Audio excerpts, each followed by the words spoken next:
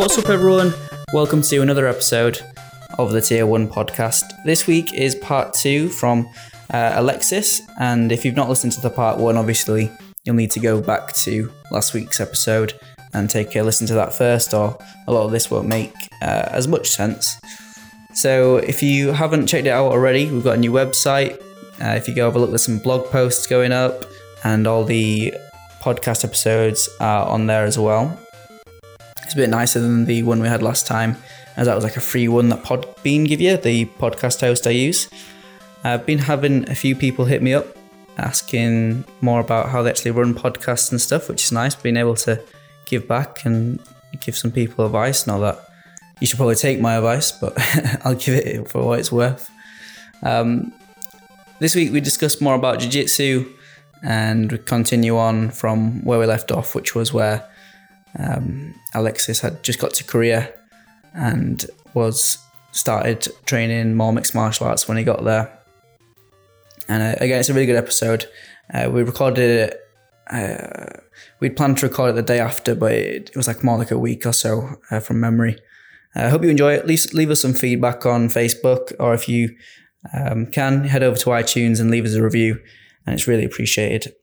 Without any further ado, here's Alexis. All right, back into it. Hey. Part 2 of Alexis's podcast. It's been a few days since we did that last one, hasn't it? Yeah, I think it's been about a week and a half or something like that. Yeah. It's been a while. Yeah. Sorry about that. So if we end up recovering anything, just bear with us, because memories might not be too good. Yeah. But so yeah. I've been having. What have you been up to this last week? You've been training quite a bit. Training and working. Yeah. Is everything going well with your training? Yeah, I'd say so. I think I'm getting better, seeing some improvements. Yeah. Working on the DARS these days. The DARS, is it? Yeah. You got quite long arms, don't you? So Oh, really? You think? Longer than my arms. Okay. A 5'7" arm body. I can never get the DARS from that top side control position, top half guard position. You know. Right. I've never finished that. I'm just getting it from other like top side control, bottom side control escape, and the new one that I just seen from the arm drag. All right. Keenan, but I haven't got that one yet. Cool. But okay. Yeah. Had you started BJJ when you got to Korea? Or? So I'd had some brief exposure to jiu-jitsu just before I left for Korea. Yeah. But I didn't really start to train jiu-jitsu properly until, I don't know, maybe midway through the second year in Korea. Okay. I was training, but I was doing MMA. So we were grappling, but I can't tell you that I was following a jiu-jitsu program. Right. I was kind of just learning bits and bobs as I was going along, and I guess I was just in a bit of a funny, not funny, but just a strange mental state there. I wasn't really focused in terms of I wasn't trying to learn a martial art from scratch, because I had done that, and I just wanted to I wanted to fight at that point. So okay, it was just probably not the right mindset. Yeah. But so yeah. And you weren't in the best headspace when just before you flew out to Korea. No, definitely not. Yeah, terrible. Yeah, tell me what I've never been to Korea, and it sounds like quite a foreign type place. What you step off the plane and tell me what the sights and sounds and experiences. Yeah, I remember stepping off. Foolishly, I flew in a suit because I had a job. I was going out there for a job. Yeah, bloody! I was teaching English in a private academy. But I don't know, I wanted to make an impression, but the thing is, we flew into Seoul and then had to take a connecting flight to another city where I was going to live, which is called Ulsan. And anyway, the first exposure was obviously the airport and just the heat. It was August, and that's the middle of the summer there, and it's very, very hot. And I remember leaving the airport in this suit. I was the only idiot on the plane wearing a suit. And just waiting outside in the heat for this bus to take me they have 2 airports in Seoul. The international one is in Incheon, and then you go to Gimpo, which is in Seoul proper. And you have to take a limousine bus from the Incheon airport to the other one to fly locally. So I just remember waiting outside of Incheon airport in this really intense heat in the suit. Just sweating through, But then, after that, the first day, if you haven't been to Korea before and you've like lived in the West, it's very different. Like, you know, like if you've been in the London Underground, you'll see like advertisements in maybe like predominantly English, but there might be nowadays like some, you know, European languages there as well, or like translations, and you'll obviously see like people from all sorts of different backgrounds. But in Korea, you know, it's quite homogenous in terms of like their population is largely predominantly Korean. Right. So signs were all in Korean and nothing else. And at that time, I didn't speak a word of Korean. So it was almost like just like being in, I may as well have been on another planet, you know, that's how it was at first. But I wasn't really like, I can't say that I really experienced culture shock. It was kind of strange because I remember like the second day being there, all of us like just already feeling like a million times better than I did like 48 hours before. So just, yeah, I was just feeling more hopeful, and it was just like a fresh start basically for me. Nobody knew me, and yeah, it was just like starting from the beginning. Yeah. Mm-hmm. Do you think the you didn't have the culture shock just because it was like that? It was like everything was for yours to like go and make whatever you wanted out of it. Yeah, I think it was a mixture of two main reasons. One, I have experienced living in another country before. Right. With Greece. Within Greece, yeah. And two, I just hated London so much at that time. I was just glad to be as far away from there as I could be. So I think it was for those two reasons. Right. Yeah. Well, did you? I guess even in like your whole time in Korea, did you find there's many differences between the Korean people and like English people?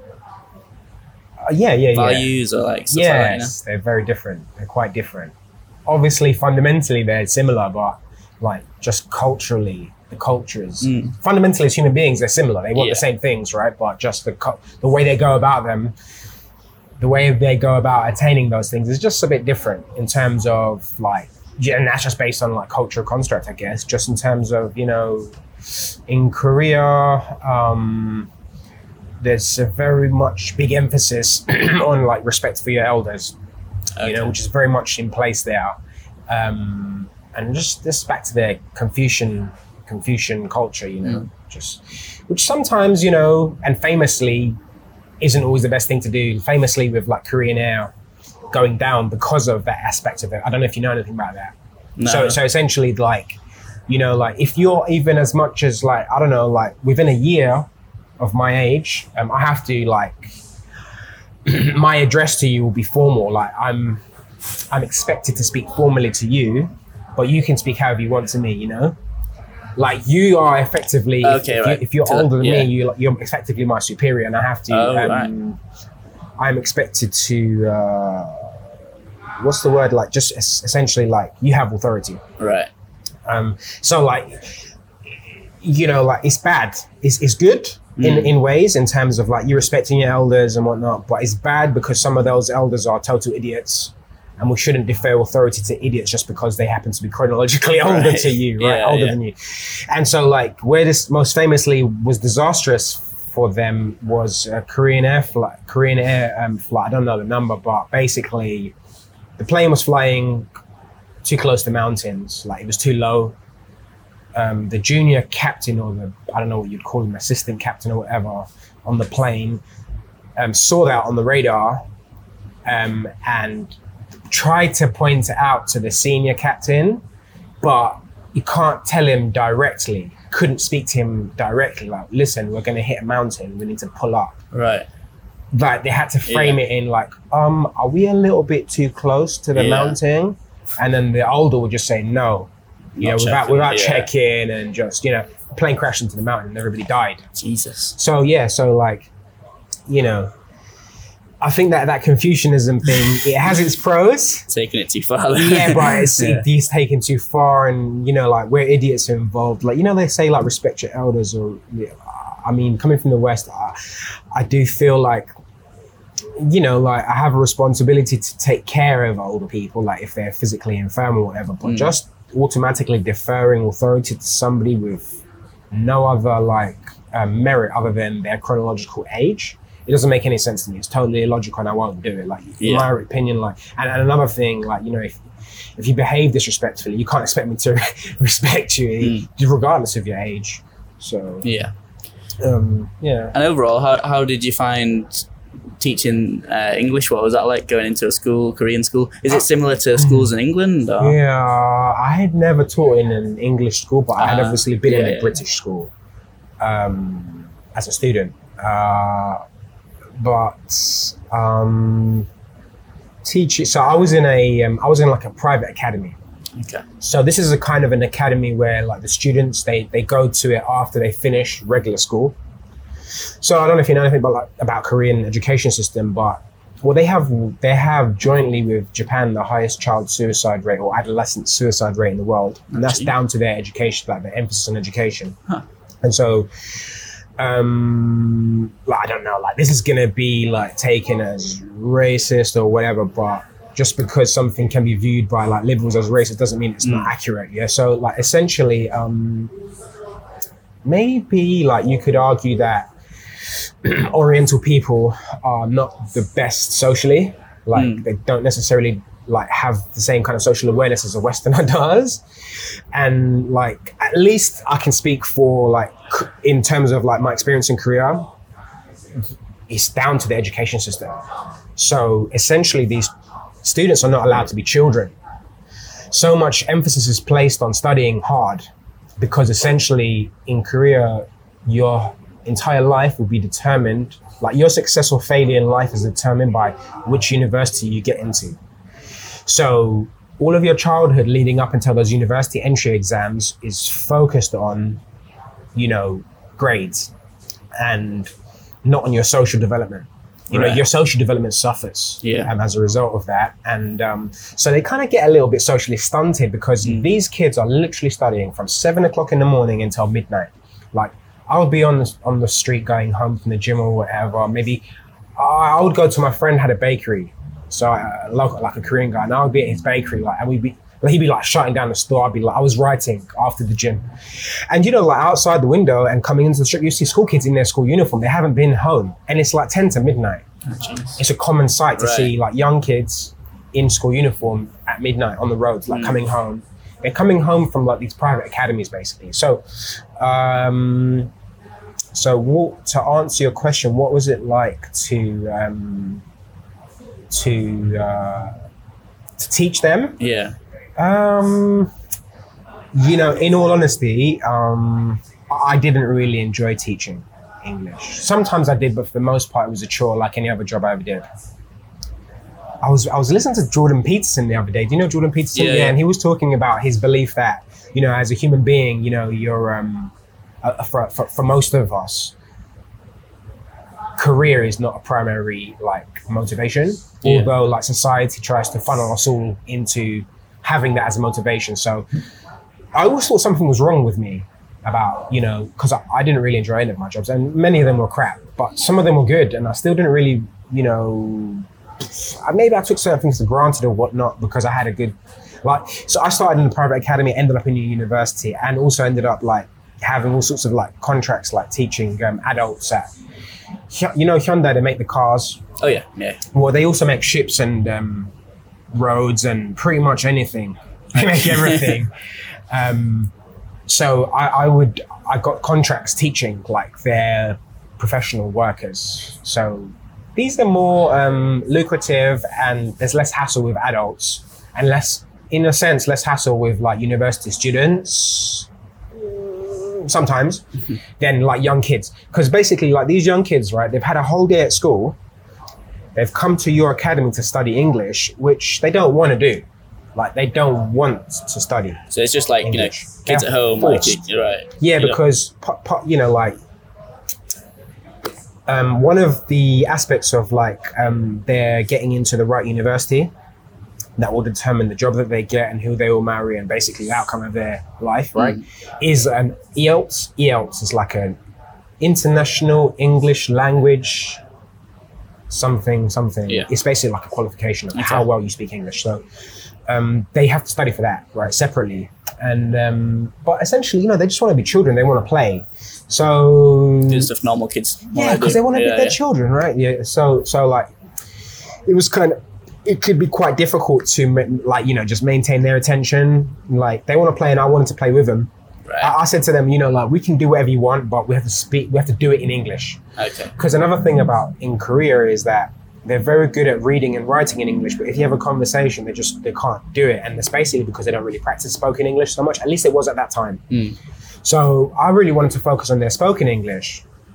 But you'd have like the manager of the academy coming in saying, you're not using the book, you need to use the book. The book's total crap, total garbage. But the parents are paying for these books. It's a private business, and it's just... Okay.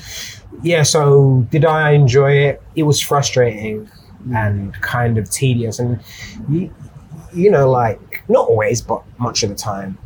I mean, later on in the second year, so I was initially going to Korea for a year just to save some money and just take a break from the UK. And for some reason, I thought I was going to go back, I don't know why. But, a year passed, and I just hadn't saved as much as I thought I would. And I had a couple of fights there as well. So you're getting quite heavily into the martial arts and stuff then? I mean, yeah, I'd started like having bouts, like amateur fights. In MMA, was it at that point? Well, yeah, I had one MMA fight, and I actually got TKO'd in that fight from a cut. And I kind of I took it very, very, very, I take everything too personally, but I took that very, very personally, because I should never have lost to that guy that I lost to. And it was all down to like my mental state. Okay. Again, it was within 3 months of arriving in Korea, and all sorts of shit things were in my head. Right. But so I lost to this guy who I should have never lost to. What level? It's easy for me to say. Yeah. Amateur. Okay. It was a shuto fight. It was shuto. Oh, yeah. Yeah. And but yeah, the guy cut me with a nail. With an open-handed strike, and he split my eye open. It was split this. You can see the scar there, right? Yeah. He also split my lip, and that's how I realized it was a nail that must have just cut and went down there. So anyway, the first one was a right hook. He got me with a right hook. He caught me clean with a right hook, and as I circled, he must have hurt his hand when he right hook, because the second one, it was an open-handed strike, and he cut me with his nail. But anyway. He did rock me with the first punch, to be fair, but once I was kind of rocked, and I just kind of clinched up with him. I know we're just like deviating from education to fighting, but I clinched up with him, and as we were I was just hanging on to him because I was a bit dazed. Yeah. But as I was holding him, I could just feel he wasn't really I was much, much stronger than him.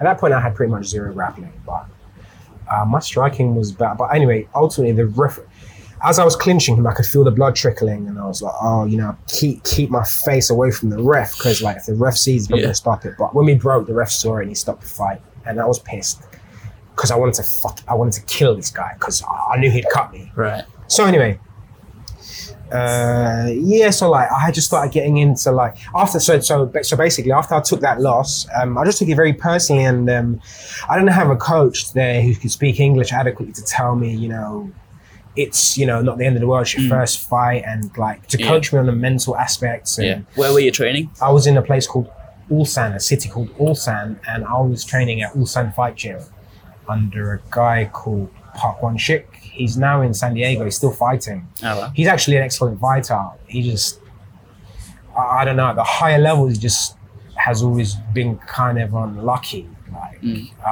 But he fights in the Combat de Americas promotion at the moment in the USA.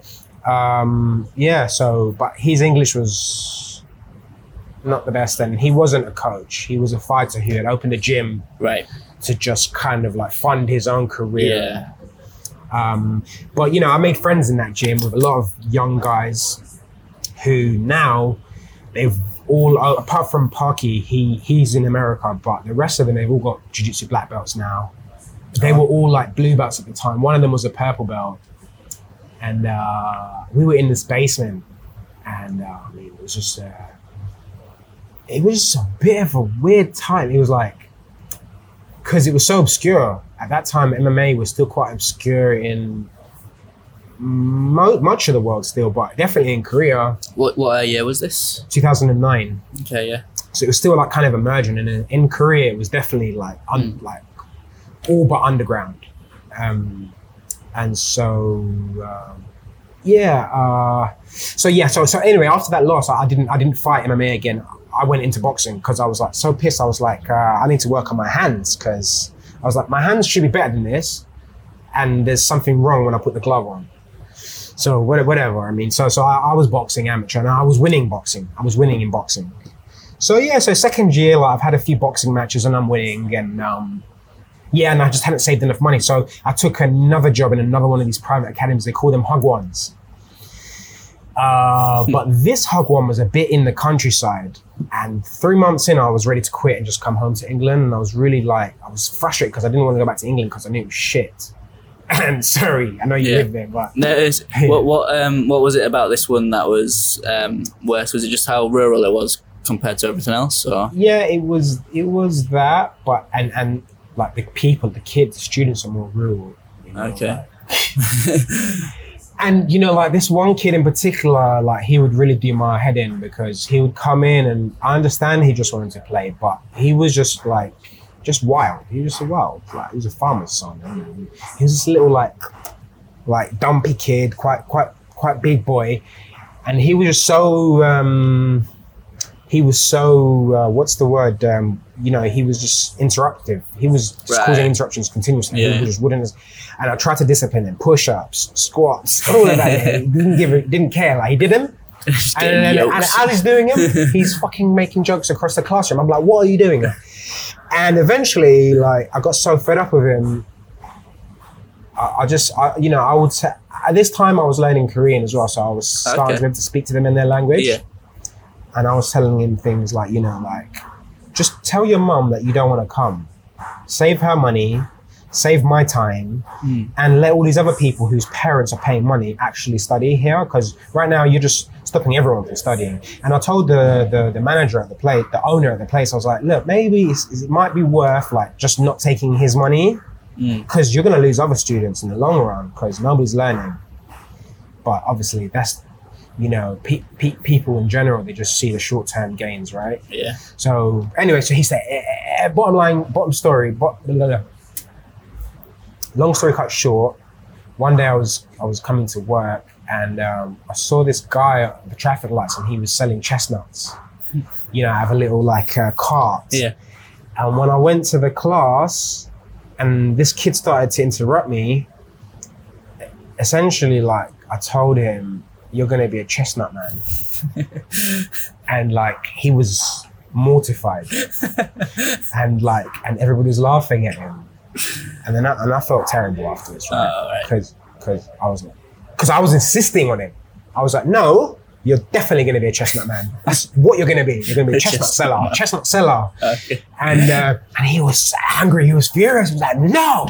And I was like, yeah, that's what you're going to be, bro. If you don't change your attitude, start studying, But later on that evening, I was reflecting on it, because I was so annoyed with this kid, but at the same time, I was horrified with myself talking to him like that and placing that on him, because obviously, especially in Korea, like I said about them, deferring authority to elders, they respect teachers in Korea, big time.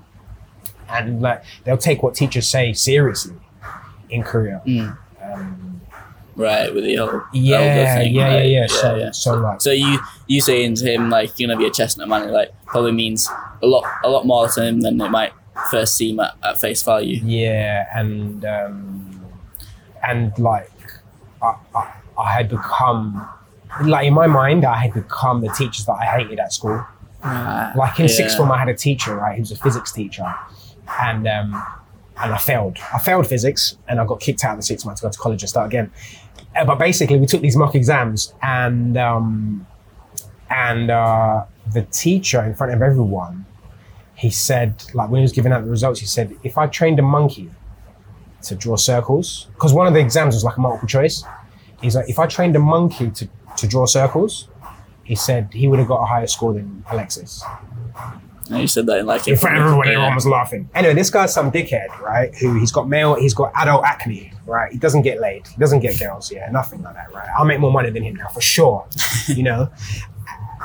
But at the time, I was like, it devastated me because, especially like, I don't know, I'm just somebody who's most of my life taken things very personally. So like, I always remembered that story. And then like, when I said this to this kid, right, and I saw his face drop the way it did, like, I've never forgotten it. I feel bad to this day about it. And that day was when I realized that I'm not supposed to be in education. Cause like, I think like with education, cause my mum's a teacher.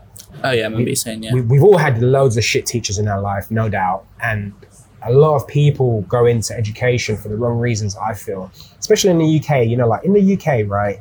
The public education system is so, the teachers have so much pressure on them. They're underpaid, they're overworked, the resources are cut, like the class sizes are too big. Essentially, it's not far off being a slave. Being a teacher, because like people think teachers' job stops at 3 o'clock, right? No, they go home and they work until they go to bed every day, and they work at the weekends. My mum did it, and my wife is a teacher, right? So, like I really feel like education is something that you shouldn't get into if that's not really what you love to do, because you're molding young people's minds, right? And that day I realized that I have no business being a teacher, like. Because this is not my passion, and this is not a job that you should enter just for a paycheck whatsoever, So so that day always stuck with me, man. But did you ever tell your mum that story? Yeah. What did she say? Did she have any advice or anything? I stopped asking my mum for advice a long time ago, to be honest with you. I probably did mention just because I felt bad. Yeah. To be honest with you, I didn't stop teaching at that point.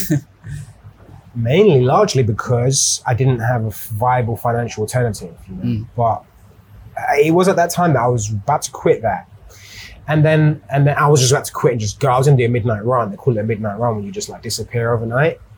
And but then that same week, I went to the gym, and an American guy who I was training with at the gym, he just told me about an interview he'd been offered for a job at the university, which was literally across the road from the gym, where the gym was. And he didn't want it. I was like, you're mental. Like, why wouldn't you want that? 3 months vacation paid every year, like reduced working hours. You're teaching basically young adults. You don't have to deal with like kids, Yeah. So I went for the interview, I got the job. And that's when life really changed in Korea for me, because all of a sudden I got paid more. I had a university gig with my own office. Nice. I was teaching older students, and then I was like I was also teaching professors, not really teaching them. Well, I was kind of teaching them, but we were just having conversations and just brushing up their English.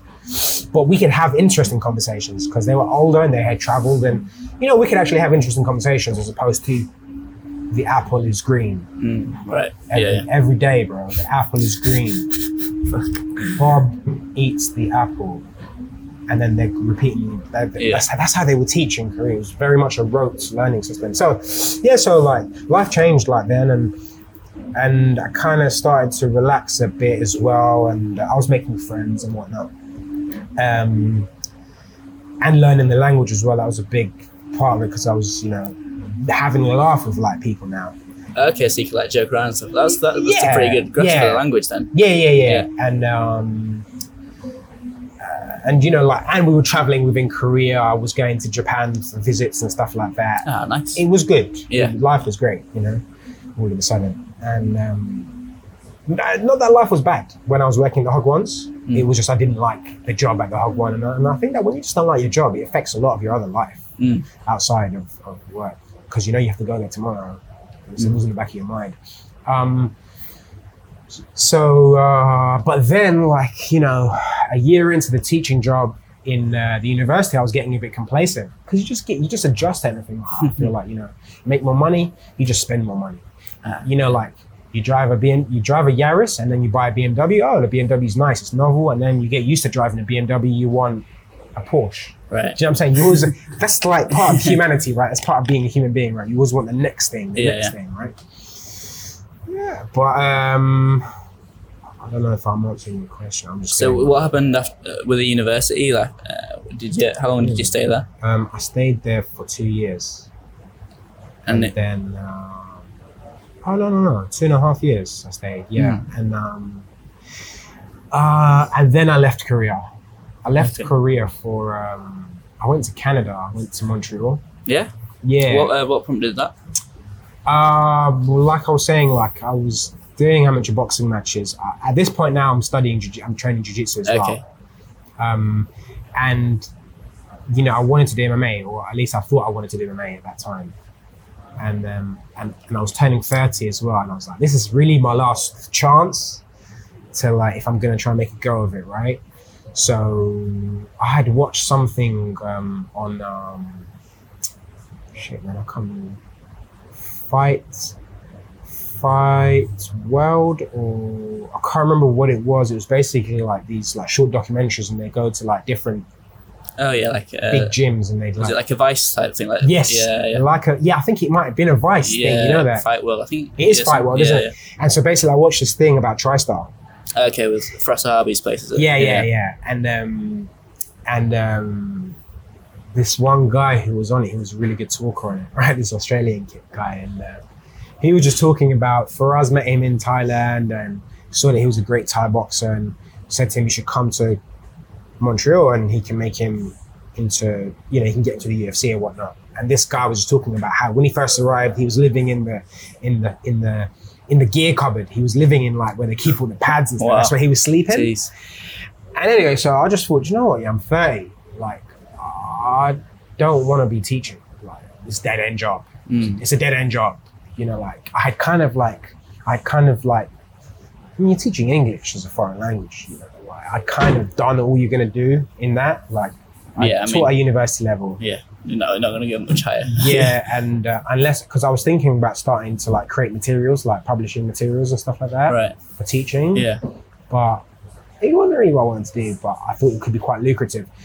But yeah, I just got a bit disillusioned. I was also teaching like I said, like these Hyundai executives, and doing a lot of like private tuition and stuff. It's just boring. It just wasn't what I wanted to do. So I just thought, you know what, I'm 30 and I still have a physicality about me. So let me just go and see what I can do with it. And then I can do something that doesn't involve being physical later. You know what I'm saying? So I left. And I went to Montreal, and yeah. That's a big move, man. Like, yeah. And that guy was a bit of a dickhead. That Australian guy in person. Oh, you ended up meeting him? Oh, yeah. I met him the first day I went. Oh, wow. He was there in the gym. I was like, oh, hey, I saw you on the video. And I said, you know, like, a big part of what made me come here was what you were talking about in the video. And then he was like, oh, wow, go and tell Faraz right now. And I looked over and I was like, oh, he looks like he's coaching people. And they were like, he was with the pro team. And he was like, no, he was insisting on it. He was like, no, go and tell him right now. Like, yeah. Ask him if he can train with him. Train with like the pros. I was like, bro, I don't even have a pro fight. He was like, no, just don't worry about it. Just go on. So like this guy was so insistent that I went over, and I was like, excuse me, because this guy was like basically watching me, right? But he was just setting me up, you know. Yeah. And then Faraz was pissed because I interrupted him, and he was like, yeah, because they must have guys coming in and out all the time, right? And I was like, oh yeah, James just told me to come over and see if I could train with the pro team. I don't know why I said that, yeah? And he was like, have you got a record? Have you got any pro fights? And I was like, no. And he was like, no. What would you want? I'm in the middle of training here, you know? And I was like, okay. He was like, come here tomorrow at 10 or whatever. Yeah. And he was, because I think he was pissed. I think I just rubbed him the wrong way. So like for 2 months, he pretty much ignored me. Like didn't say more than 5 words to me. And then during that time, we were training hard and whatnot, and I really saw the levels there as well. Okay. You know, like I didn't feel the levels, but I saw them. You know, like Rory McDonald's walking around. You see them training and stuff. They're on the next level. You know, like they're fucking beasts. And did you have a job in Canada, or was it just training? No, I was living on my savings. Okay. Yeah, right. So I was just training, and I did take like some like bits and bobs here and there, like moving like people's houses and stuff. but nothing consistent. I didn't have a work visa. But like 2 months in, we were sparring one day, and I just didn't set it up correct, and I just shot him for a takedown. The guy was trying for a push kick, but I caught his knee in my nose and basically fractured the nose and split it open, and that was me out for 5-6 weeks. I went to the hospital there and couldn't get seen. Oh, they made me sign $500. They made me sign just to go into the waiting room to wait to be seen. I had to sign something that said I'm going to pay $500 just to come in. What? Yeah. What? Mental. And then I'm waiting. It was a private hospital, public hospital? It was a Jewish hospital, but I was told to go there by people at the gym. They're like, "This is a good hospital, go there." And but they did not sort me out. Right. Yeah, I don't know if you can see the scar on my nose, but it's not had stitches. Right. Yeah. If you don't get stitched up within a certain period of time, you shouldn't get stitched up because it can be infected and make it worse. So, but I waited in the hospital for 6 hours just to get 5 or 6 stitches. I was like, fuck, man, I should have just taught myself how to stitch myself up. Yeah. I just didn't get seen. I went home pissed. I was living in a hostel.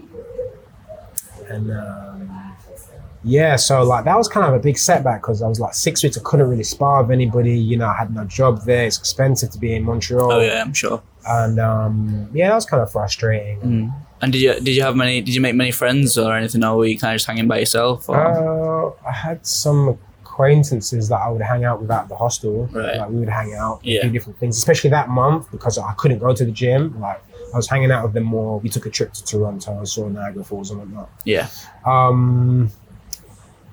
In the gym, I got on with people. People liked me in general. Yeah, I would say. Do you have any more funny stories or anything about Montreal? About Montreal or TriStar or anything like that? I met George St. Pierre and I thought he was a bit of a dickhead. Really? But again, I probably took what he said to me personally. What did he say? So what happened was I said to you, Faraz pretty much, for the most part, ignored me for a couple of months. And I think it was because of the start I had with him and this other guy. And, but then, he saw that I was coming to training and eventually he approached me and was talking to me about what's my plans and stuff like that. And this was after I got the knee kick. He was trying to encourage me to go and live at the fighter dorms. But the fighter dorms, they cost a lot to stay there. And, by that point, I realized I could get an apartment all to myself for less than I would pay at dorms. Oh, wow. So, yeah. That's crazy. Yeah. So Faraz approaches me. I can't remember what I was doing, but he came from behind and wanted to talk to me about, what am I doing and blah, blah, blah. So I started talking to him and then obviously my attention was focused on him 100%, right? We're just having a one-to-one. And then from behind me, George St. Pierre comes and tapped my shoulder and I turn around and it's George St. Pierre, right? And at that time, he wasn't really training much in the gym. I'd seen him a few times in the gym, literally twice. The night that I arrived in Montreal, he fought Nick Diaz the same day. So it was after that fight. And I think he'd been taking some time off or whatever, but he was back in the gym and then he we shook hands, introduced you guys. Hi, I'm George. And I said something like, oh, hey, yeah, I know. Hey, I know who you are. Hey. And then I was like, hi, I'm Alexis. And he was like, and he heard the British accent. And then he started making fun of my accent. Oh, really? And it was literally the second thing. He literally said, hi, I'm George. I said, hi, I'm Alexis. And he started making fun of me. And so I was kind of taken aback by it because first of all, I wasn't expecting to turn around and see George St. Pierre talking to me. Yeah. And then for him to directly be taking the piss, I was a bit taken aback by it. And, and also and it's not his fault because he doesn't know me from Adam, right? But, I'd had issues with people my whole life pretty much talking about my accent. I remember you saying, yeah. Yeah, so for him to say that to me, I was like, are you serious? This fucking guy of all the people is going to take the piss out of my accent. I swear that when he was a kid, he used to get bullied. And now this guy, is this guy bullying me? Yeah. I can't really fight him though, right? So I just went silent. I heard what he said and I was like, oh, this guy's taking the mick out of my voice. Yeah. And then I kind of just froze. I just went silent and then Faraz noticed as well. It was kind of an awkward moment because it was just three of us in this little caged area.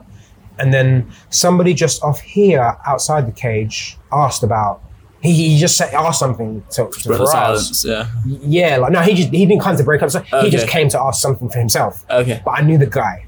So I guess I kind of took it as a distraction. I was like, oh, hey, have you seen Wally? I was looking for some guy I used to train with, like, because I just didn't want to talk to him anymore. I was like, fuck this guy, like, take a piss at me. I have nothing to say to you, bro. So, like, and plus also, to be honest with you, I felt kind of shunned. Like, you know, like, I had a good job where I came from, I was getting money, you know, my life was easy. And I came there and kind of got, like, shunned for, like, nearly 3 months. And then now you're talking to me, but then, like, all of a sudden, like, I'm getting piss taken directly out of me, like, after I just said, hello, my name is, you know. So I took it very personal, maybe too personally, because, you know, like, looking back on it, reflecting back, I'm sure he didn't have any ill will. He was just trying to break the ice and be friendly, but at the time, and he doesn't know my history, right? And, you know, I probably shouldn't take things so personal, but I did. Because, you know, it came from, like, being a kid, oh, you can't speak English, to, oh, you like, you know, people growing up, they would always be like, oh, you sound black. You know, like, oh, do you think that you're black? Or, like, they'll call me a wigger or whatever, you know? And so, oh, yeah, man. And then in Korea, they'll be like, can you speak like an American? And I'll be like, no, this is how I speak. I speak like this. You speak like an American, Jesus Christ. Yeah. They don't have, like, any filter in terms of, like, you know, like in England, there's a lot of social taboos, like, you can't say certain things, it will be frowned upon, right? But in Korea, they don't have that filter. It's largely because they're largely homogenous.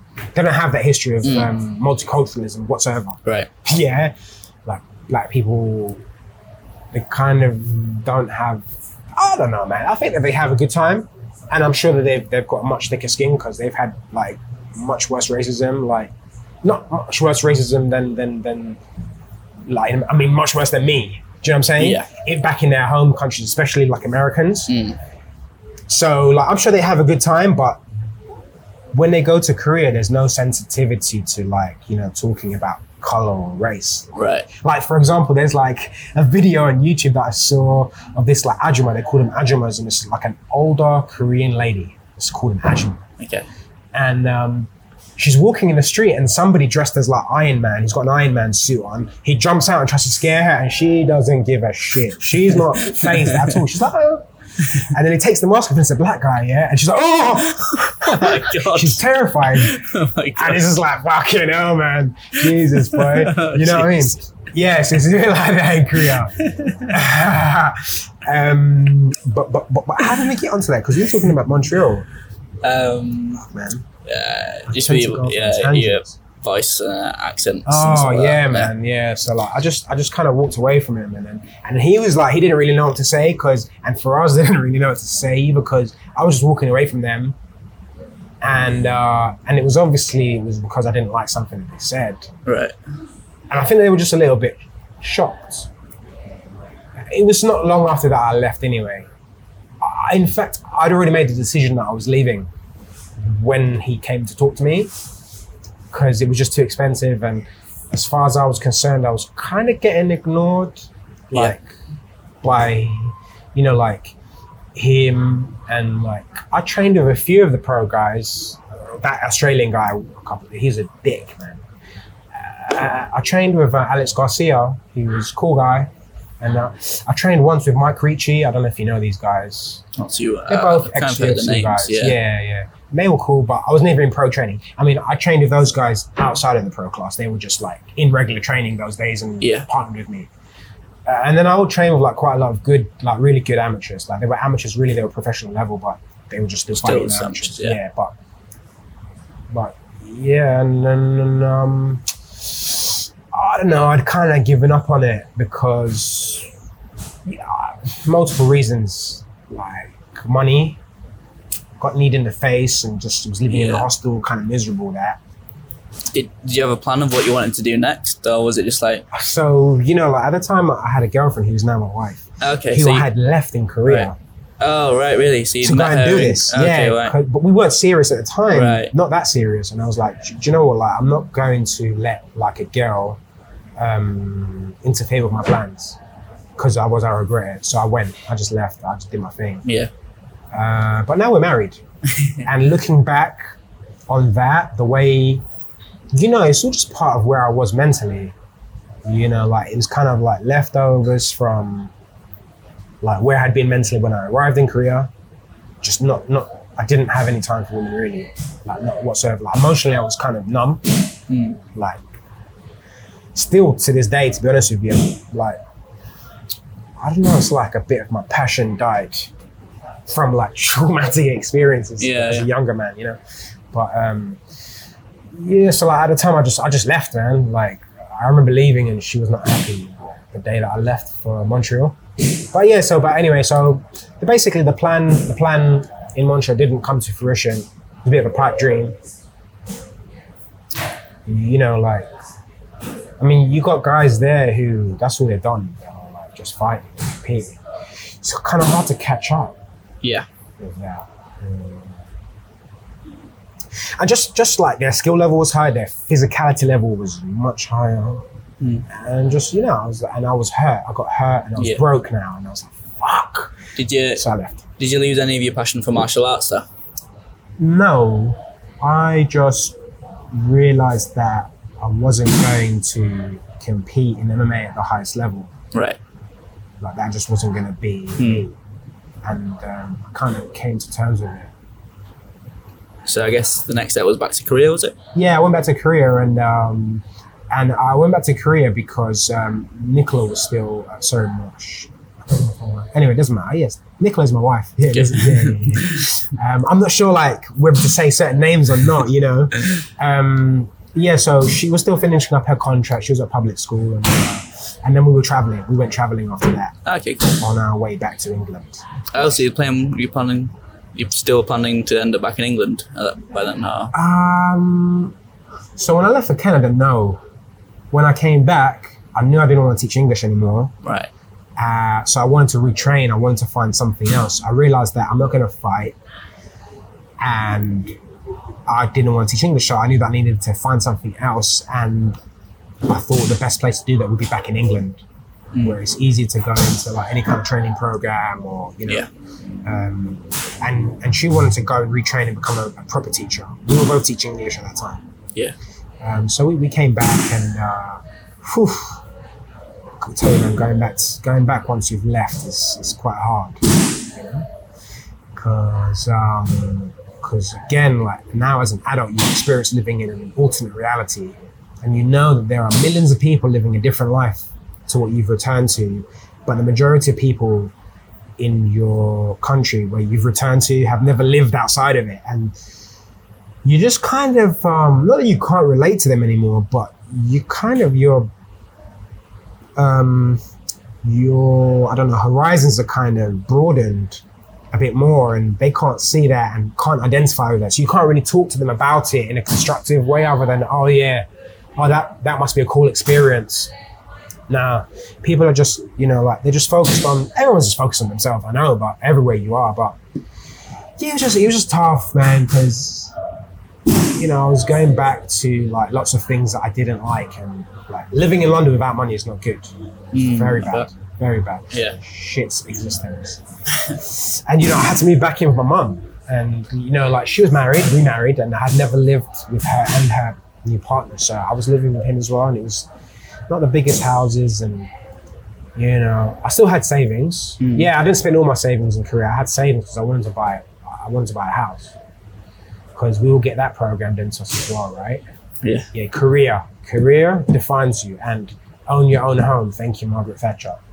So like I still had that brainwashing in place.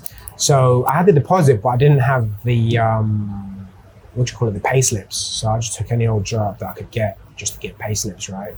So me and Nicola, she's from Manchester. So at that time, we had to live, we didn't have our own home.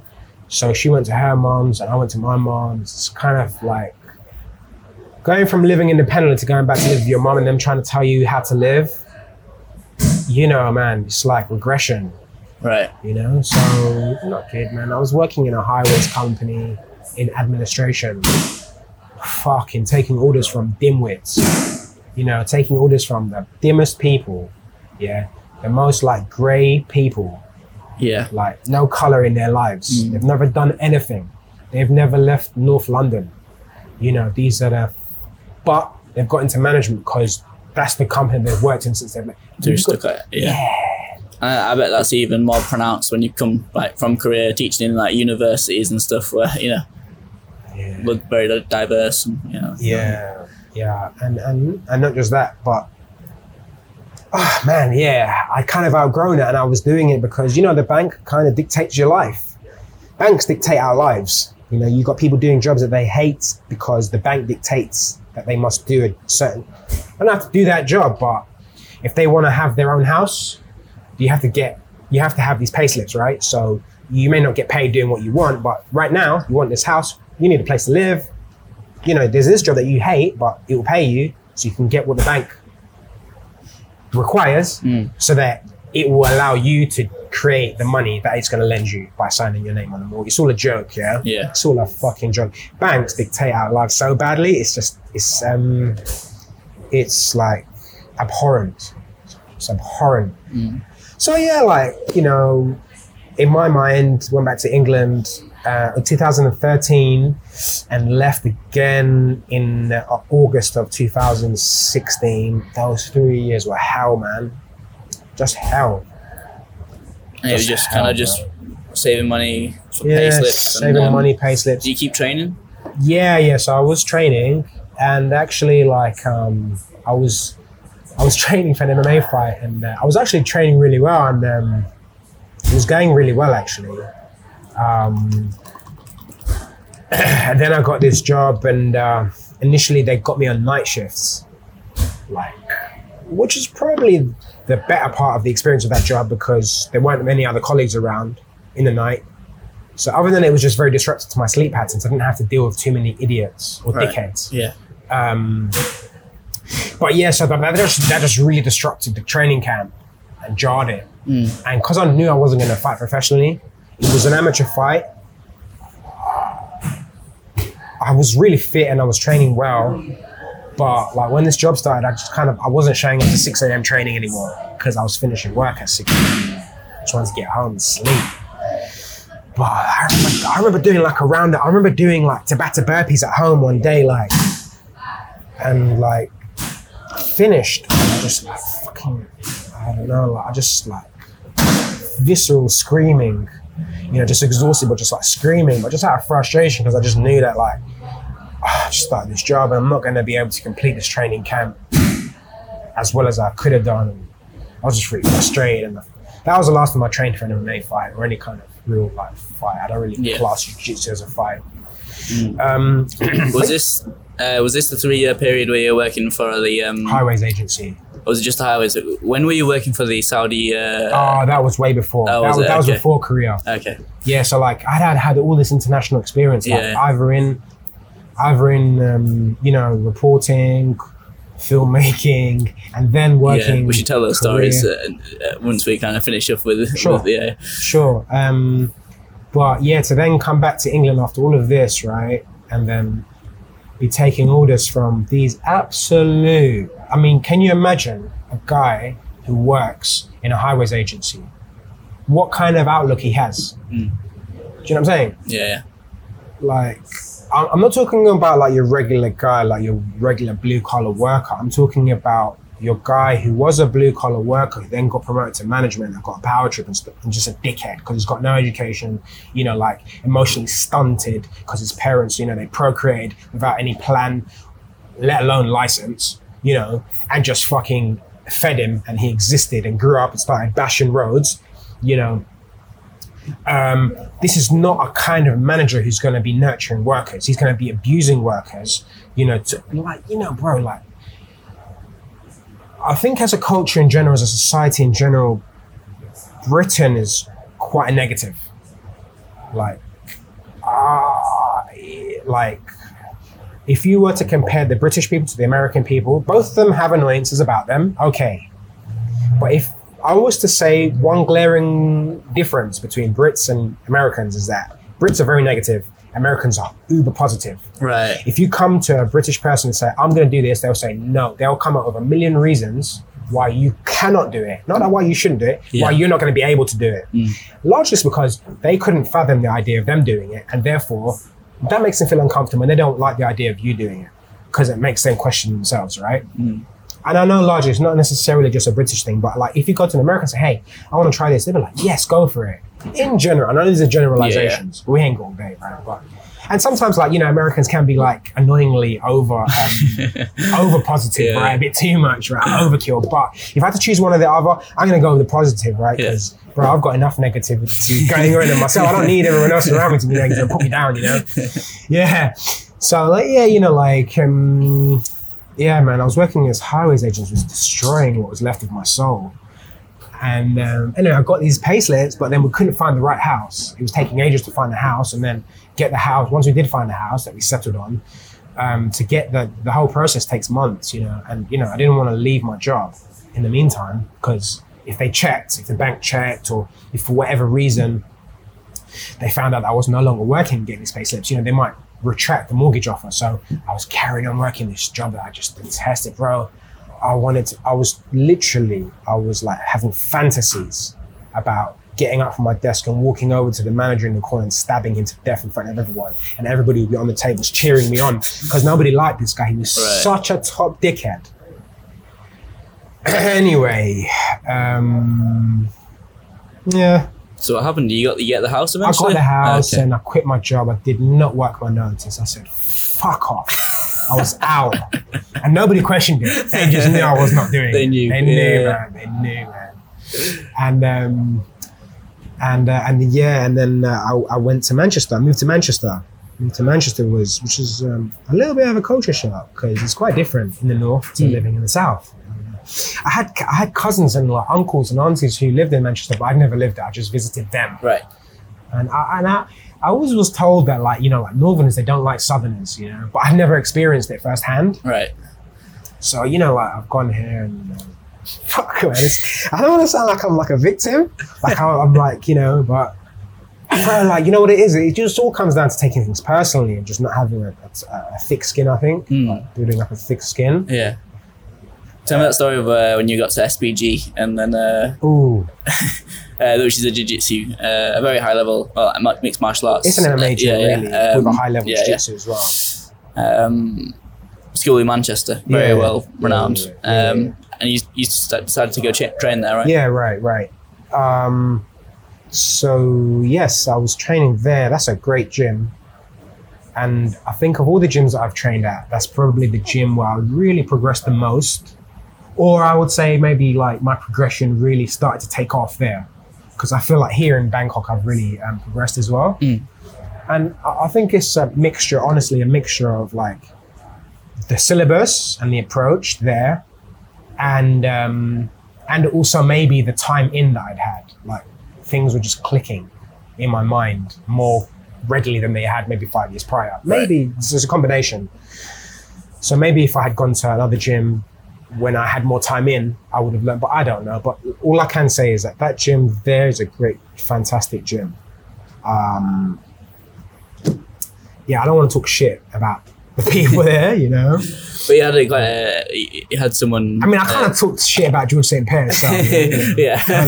But you had someone. No, I don't feel like I'm talking shit. I'm just being honest. Yeah. These are just your experiences. This is just my truth, right? So he'll have a different truth. He'll be like, "Hey, who's this fucking dickhead from England? He comes in and he blanks me. I'm the king." I don't know. I don't have any. He still remembers it to this day. Nah, I don't think he remembers it at all. He's losing sleep about it. I don't think he remembers it at all. But like with the hindsight, I should have had thicker skin and just take the piss out of him back. I mean, this guy, have you heard him speak? Yeah. But I just didn't. I didn't want to engage in that. Anyway, so SBG, just similar things, man. I don't know. But you kind of notice like the more the Northerners, I imagine it's predominantly Northerners that train. And you notice you kind of stood out more being a Southerner. Yeah, for sure. It wasn't the warmest reception, I would say, by some of the people, obviously. And I don't know if that's like just how they are to each other as well. Because they can be quite harsh to each other as well. Yeah, I think that is a general northern thing we do, kind of take the mick out of each other quite harshly. You do, yeah. I mean, I had the mick taken out of me viciously, like growing up, like really bad, bro. Like really bad, like by this one particular kid.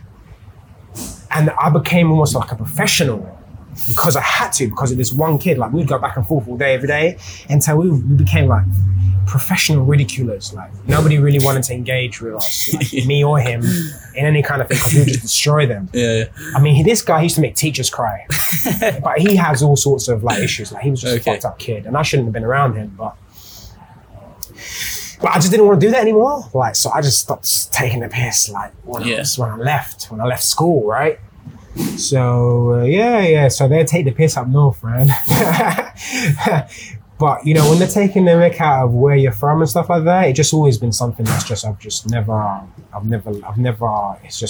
it's always been something that kind of, I didn't think it was something valid. Like I didn't think it was like a righteous reason to make fun of somebody. You know what I'm saying? Like, I guess it's similar almost to the situation with GSP, where he was kind of like coming from Greece to London and living in predominantly a black neighbourhood, and then and you've been in Korea and they've told you he's trying to speak. Listen, the Koreans, they didn't really bully me. Like I told no, bro, there's no bullying whatsoever in Korea. Just I'm telling you, like, you know, like they would say to me, "Oh, can you speak in American?" In the end, I ended up doing it, by the way, because they couldn't understand. Like I'm trying to teach, and they just couldn't understand when I spoke with a British accent.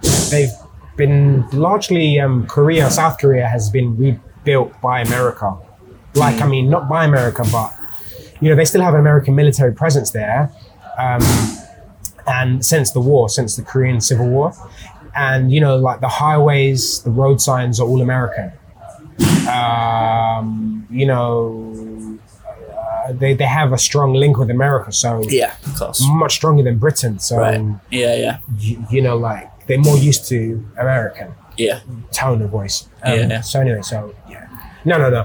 It's always been like in Western countries where like, I've had derisive like things said to me about like, you know, my voice or like, you know, I don't know, whatever my accent. But so like, or where I'm from. Where you from? You know what I'm saying? Like, so these guys, they were just much of the same. You know, they took the piss out of each other as well. Yeah. Because you know, you got a large Pakistani presence there in the north of England, and I mean, you get Polish people pretty much up and down the country. But yeah, I don't really want to focus on that too much. Like I had some incidences with a few people that we've ironed out now. Yeah. But you found that your jiu-jitsu got, did you do mixed martial arts there, or was it mainly I did do some MMA there as well. Right. But I was kind of just like flirting with it really. Yeah. Like, they've got a good MMA team there, you know. But your jiu-jitsu got a lot better, you think, in the time? For sure. Yeah. Really good, really. A lot better, like, especially like top gear. Right. And then what happened for you to leave Manchester?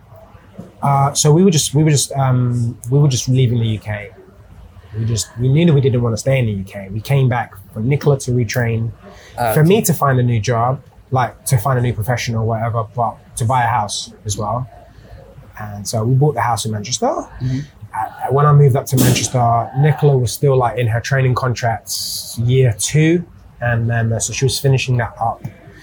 So you know, I just took a job in an estate agent at the time. I don't know, I'm a kind of person that I kind of always struggle with being told what to do. I think that's part of my character. Right. Especially when the figure of authority is unqualified to be telling me what to do. Not so much that, like, because that's really arrogant to say, I realise, but when, in my opinion, they're unqualified, but also talking badly to me, like talking down to me, like condescending. Yeah. Long story cut short, last job like that I had, like regular job.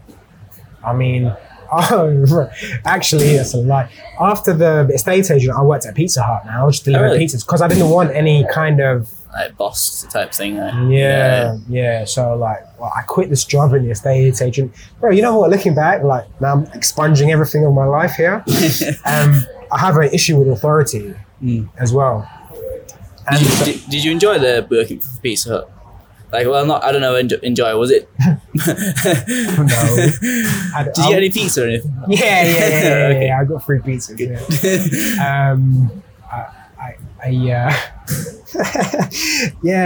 Yeah. Long story short. So Manchester, I was working in a estate agent, and it was okay.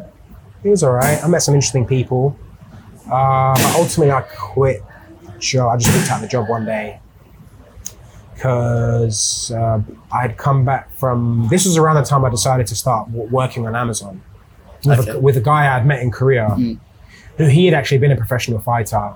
And then suffered some bad injuries, and then just couldn't fight. And you met him through training? Yeah, I met him through training. To be honest, man, most of the great opportunities I've had in my life have come through like the various people I've met in different gyms. Oh, really? That's cool, isn't it? For me, like the gym is almost like church. Yeah, no. For some people, like listening to that might sound strange, but like if you're in training, then it makes complete sense, really. Yeah, it's like it's such a community. Yeah, right? like for me, like martial arts since early 20s, it's been a regular thing for me.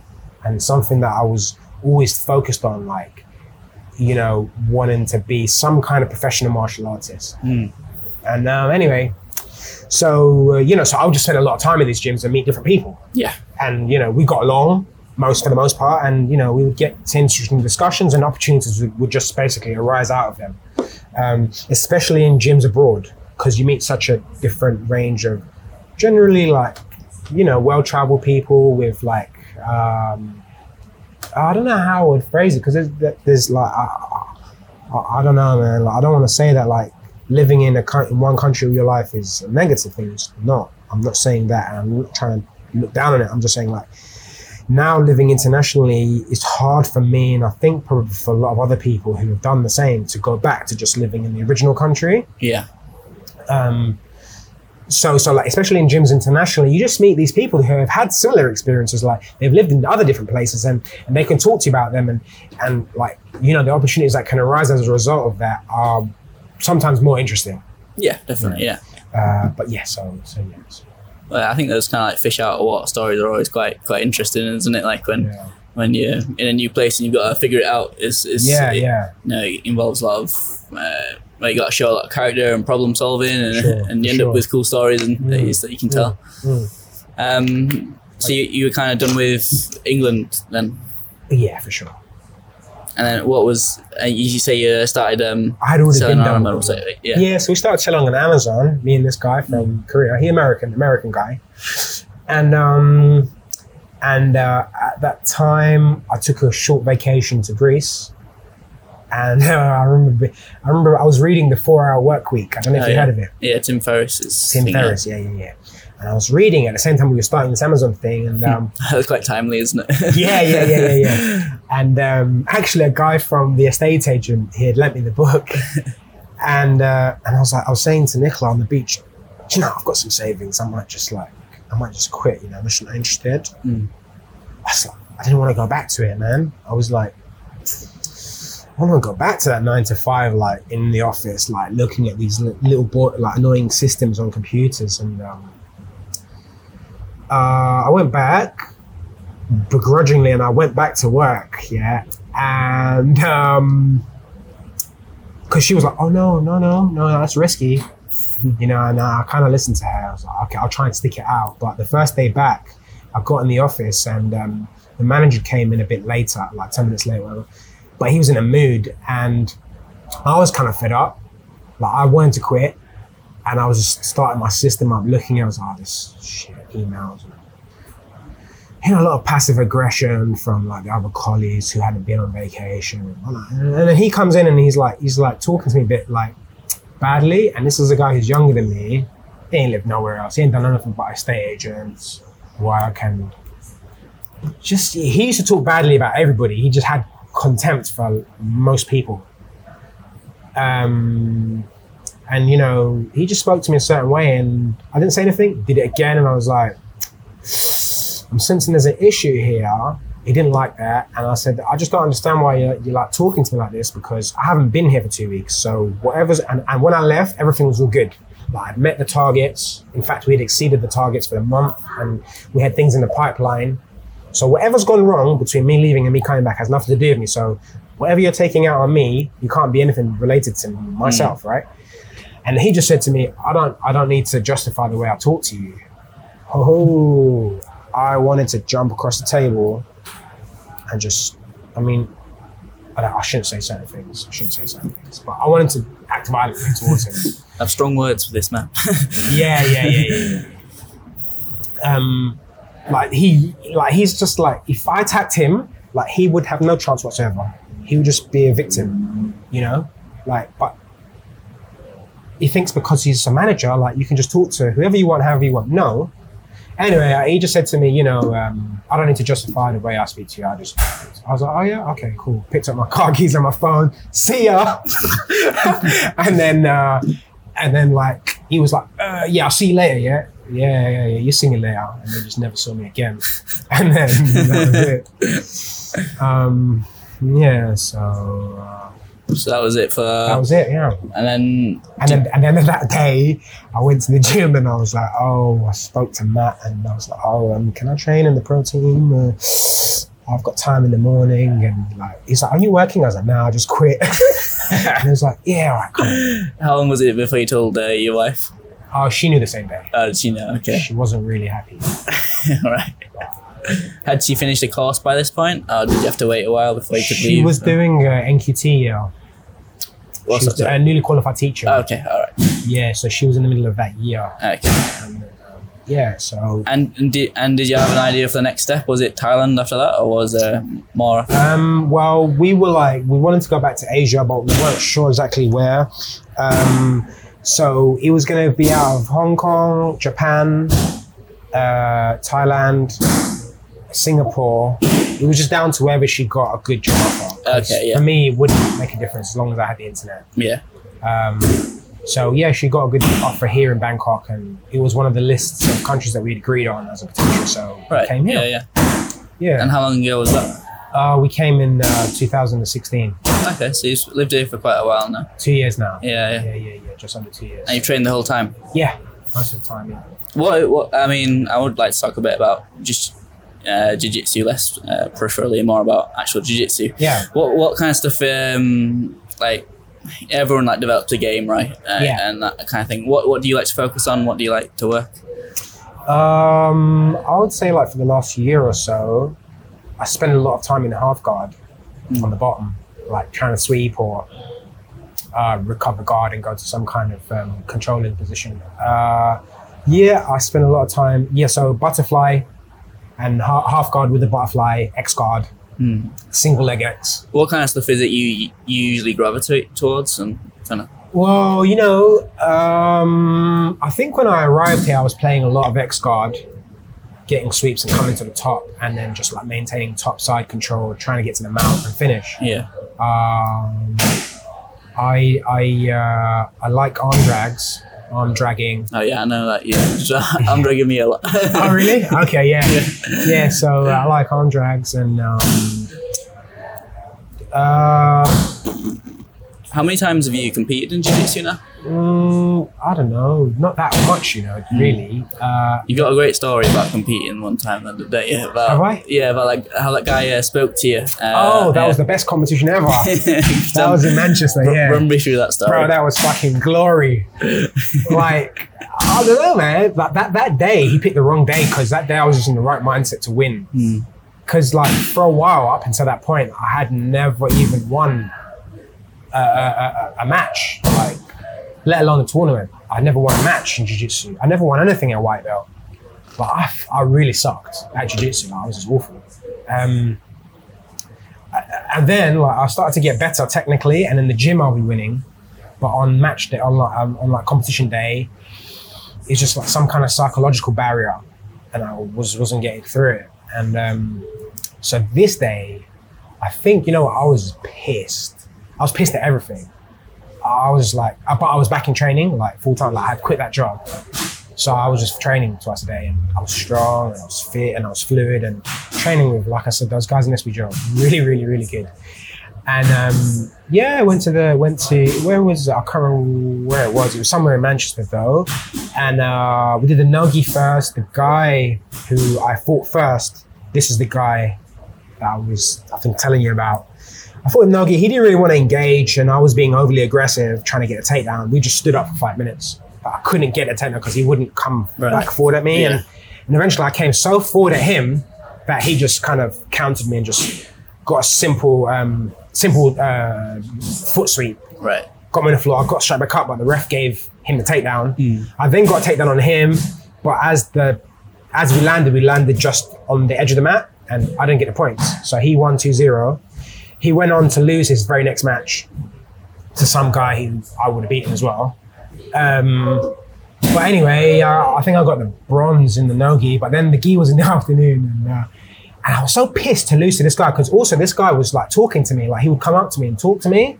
And I was with, who is now my wife, Nicola, and like she just doesn't like it. Like she never liked it when I boxed. She definitely didn't like it when I went to Montreal. And like, and she doesn't really understand jiu-jitsu, so she just understands that I can get choked unconscious and break a limb. Right. She's like, that doesn't sound good.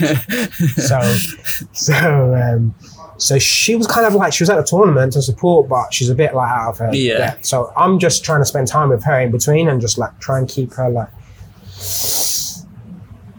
you know, relaxed as possible, you know? So, yeah, but he's coming while I'm with her and talking to us.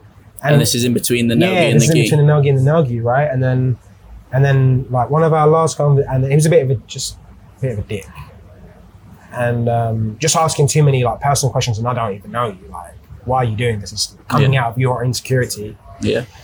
But I don't know why, man. I just didn't tell him to get lost. I should have probably just told him to get lost. But you can't really talk to people like that. It's not right? So anyway, you know, the last thing he said to me was, "Oh yeah, I'm glad that I've spoken to you." He's like, I always like to talk to my opponents beforehand. It makes me feel better. And then he walked away. And I looked at Nick, I was like, this guy is such a dickhead. So anyway, we're having these other matches, and I was in the Masters tournament, and it was at Blue Belt. And there were other guys there, a bit like, you know, like they were older than me, like late 30s, mid 40s maybe. And I was just getting everybody. I was getting a takedown. I was getting the underhook and just getting the sacrifice with, like, you know, you get the underhook, head on their shoulder, put your foot behind their feet and just like fall over sideways, get to the side. I was getting I was basically getting to mount from the side, and then I was finishing them with mount triangles. And I finished two guys, and I was about to finish the third one when the time finished, but I just destroyed him on points. Yeah. So I ended up in the final with the same guy. And then as we went to meet in the middle before, you know, when the referee tells you, like, shake hands with him, he goes, yeah, now I'm going to beat you again. As we're slapping hands, he's like, yeah, now I'm going to beat you again. This guy. And he just like had like a kind of like, he was just kind of like a physical guy. An older guy, I don't know if he's done martial arts for a long time, didn't really like, I mean, I felt like I'd been doing some kind of martial art probably for a lot longer than he had, you know. And anyway, I just so disrespectful. Like I just couldn't. I was furious with this guy. Yeah, okay. So then when the match started, he was really aggressive though. He was this time. He changed. Yeah, and then he was winning the match. Like I think he even got the takedown, and then got the pass. Like I think he was like 5-0 up on me or something like that for the most of the match. And I managed to eventually regain the full guard at the edge of the mats, and then they reset us to the middle of the mat with him in my full close guard. And there were like 45 seconds left in the match. I just remember hearing Nicola saying, "Come on, Alexis." And I was exhausted as well, because he'd exhausted me because I was emotional, right? And we were being very physical. And especially like your last match of the tournament. Yeah, last match. I was like, I can't lose to this guy. And then I got my knee inside. I think I took an overhook on one of his arms. I got my knee inside the other arm, and I jumped to the triangle. No, in fact, do you know what? I was desperate, and I think I had both of his sleeves, and I just took my foot out and put it on his elbow, on his bicep, and just jumped into the triangle. Right. Got him in the triangle, but he wasn't tapping, and the time was just ticking down. Oh. And I just switched it to belly down armbar, but with the triangle guard, you know? Yeah. So I went belly down, and I was going to break it. He tapped, I made that fucker tap. He fucking tapped, bastard. And then he just collapsed on the floor in it. Champion. And then yeah, it was that was a huge breakthrough for me mentally, because like for me he was a bully. Yeah. Do you know what I'm saying? Yeah. It was like I'd kind of had these kind of characters in my life my whole life, you know. And I was like, yeah, I fucking got one of them badly as well, you know. And I got it on camera, and then and that was my first goal from like a tap, like subbed people all the way to the finals, and I was happy with that. Excellent. Yeah. And what's your kind of goals in jiu-jitsu now? Is it just to kind of keep training until you can get your black belt and keep going from there? Yeah. I just probably, I would just like to grapple as long as I can. Yeah. Until I'm old. They used to make fun of, like, one of the things that they've got at that SPG is they would, I don't know if they still do it now, but they would call like blue belts, they would call them faceless. Nameless, they're nameless. They would call us faceless and nameless, right? And just disregard. Right. Yeah? And it was a case of like, I had been a blue belt for quite a while when I got there. I had no stripes, but I'd been a blue belt for a while and I wasn't totally crap. And then, but you know, some guys had just been training a year and got a blue belt and they were garbage, but I'm put in the same boat as them. Right. And I kind of just objected to that. So like for a while, for the longest time, I just wanted to get my purple belt because I didn't want to be part of that nameless group. Some motivation. That's it really, like when I say it out loud, right? But I don't know, man, like, you know, that just boils down to like, I think part of my problem my whole life was just caring too much about what other people thought about me. Where now, like, I don't give a shit what people think about me because I don't need them. So I don't need anybody's approval, you know? Yeah. And but it took me my whole life to realize that. And I think that's you know, I don't know why, man. I think a big part of it is just growing up without a dad and being a single kid, being a single only child. I mean, sorry. Right. So yeah, you just kind of learn a bit later, I guess. Certain things. So just more, you got to go through stuff to kind of have the experience. Yeah. You have all these different compromised male role models because none of them are your dad, right? But you're kind of looking for a dad as a younger person. Right. Yeah.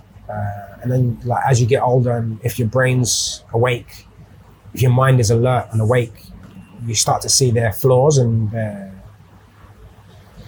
shortfalls. And, you know, you're placing a lot of. I think one of my problems as well is just that I expect a lot from other people. In terms of, like, if I'm your friend, I expect you to, like, stand next to me if we're in altercation with a stranger and fight with me. I don't expect you to run away. And if you run away, like, we're not friends anymore. You know what I mean? Yeah, like that time when... like one time I got mugged and my friends has left me. Yeah. But that's happened more than one time, not just a mugging, but just a physical altercation. And you know, like, guys they just look after themselves. But for me, like, I've taken punches for guys, like, because, like, they're my friends, innit? Yeah. I've got to protect my friends, innit? So is that quite a... I think that's common for only children, like, who don't have siblings and don't have a dad. Boys, like, you know, you're seeking belonging, right? Yeah. So when you're going to these new places and people are rejecting you based on, like, how you sound or what you look like, for example, you know, like, that's deeply damaging, like, deeply scarring for you. So I think that's part of the reason why I had all these experiences where, you know, like, people have said something and I'm like, I take it real personal. It goes deep inside and I think about it for a long time after. It sounds like loyalty is quite important to you and that's things like that. For sure. What are the kind of things, like, values, maybe the ones that are developed in jiu-jitsu and other martial arts? Are you quite, I don't know, mean a lot to you?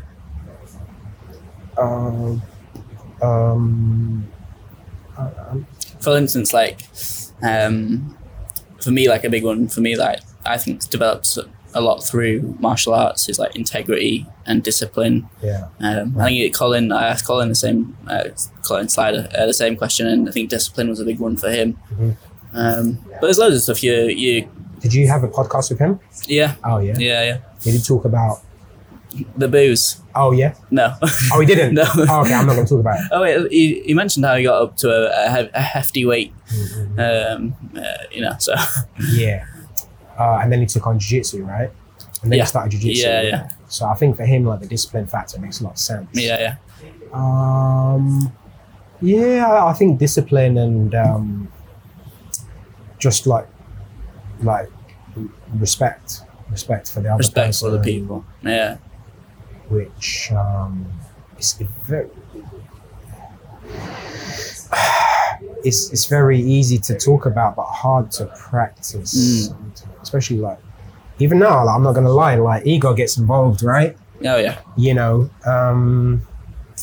and yeah, and I think the belt system, like I said, you know, I think the belt system kind of feeds into that almost because it's hierarchical. Yeah. Sorry, and Yeah. you know, it's kind of hard to remove ego sometimes from it because you've got this thing around your waist that kind of indicates where you are, kind of thing. It's supposed to be in the pecking order. So you don't want to lose to the low belt. Right. The low belt wants to beat the high belt. Yeah. You know, and you know, like another guy comes from another gym. He's wearing That's a a big high one, isn't belt it? Yeah. or whatever. You Or know, a similar belt from or a another. similar Yeah. belt. You know. Like you don't want to lose Yeah. to him. Yeah. You both. You know, just got your purple belt. He's a 4-stripe blue belt. Or you both just got purple belt. Yeah. Something like that. Then Yeah, right. yeah. I see. I guess that's why what makes it, in a way, also helps you deal with your ego though, like because it's going through those things that, those are like the tests, aren't they? And then Yeah. and then you kind of learn from that. Whereas most other people that don't do martial arts then would never really experience anything like that. No. And when ego comes into play in more like day-to-day life and that kind of thing, they might not have as much. Like a real estate manager talking shit. Exactly. Got no idea what can happen to them. Yeah. Like they would be helpless, you know? No, but so like to answer your question about that respect thing, yeah, that's something that, I don't know, man, like nobody likes to lose, right? And, you know, it's hard to prevent your ego from becoming engaged in certain situations. Like, I try and put myself in losing scenarios these days just to try and smash that as well, smash that ego thing. Right, yeah. That's interesting that you can actually train it as well by like... Yeah, but I can't always though. That's the thing about it, you know, like it's almost like I can sometimes, but it just depends what frame of mind I'm in overall. Right. So what I'm trying to get at is that like that discipline and like you said, like to smash your own ego and stuff. I don't know, man. I think it's just something that's going to take your whole life. Maybe, like, I don't know, maybe for me, I don't know, to really master. I think it's one of those things, it like jiu-jitsu in a sense, like you can never really perfect it. You probably can never really perfect those things. You can just strive to be a bit better at it, you know? Yeah, or maybe exist in that mindset for longer durations of time as you get more practice. I don't know. Yeah. But well, Alexis, we'll kind of start trying to wrap this up. But sure. Could you share with us the story of how you ended up making a film or a short film one time? Did I not tell you about that? You did, but I want to have it on the podcast. Oh, I didn't tell you on the podcast. No, that was it was on Richard's. Me, you and Rich, right? Yeah, went for pizza. Yeah, right. So this is before Korea. This is like back in 2006, 2007, maybe. I think it might have been 2007, and it was. I was doing like the reporting and stuff, and it was through a girl at the gym, at the Wing Chun gym I was at that time in those days, who she had introduced me to I can't remember. Inadvertently through her, I got into the reporting. Because I met her boyfriend at the time, who was a cameraman, and he introduced me to this guy from Eritrea who was producing newsfeed for Saudi Channel 2. And anyway, it was through the same girl. We went on to this, it was like a government-funded, local council-funded, like film school. And they got this lady, her name was Victoria Jelinek. And she had been a producer on the... famous film with Al Pacino in it. The one where he's like working in law, and Keanu Reeves is in it as well. Okay. Do you know what I'm talking about? I'm not sure. Shit, man, it's basically about the devil. Okay. It's a famous movie. The plot kind of seems to ring a bell with those two guys. You can IMDb or something if you want. Yeah. Anyway, she'd been a producer on this famous movie, and you know, she was basically hosting these seminars, and at the end of the seminar course, you know, there was a budget for a film. I think they had 3 budgets of 4,000. Okay. And you had to compete to get one of them. essentially you had to pitch a script for a short film, and I won it. I made a pitch for a story that I thought could win the fund, and I did win the pitch. I got the money. But it was a story that I didn't really want to tell or have a point of reference to tell either.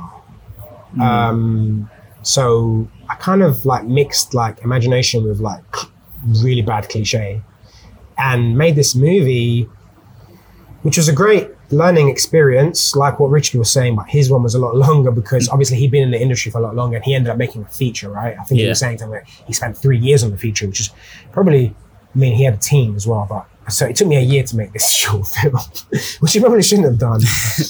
And it was just garbage, man. And I knew it was rubbish. And The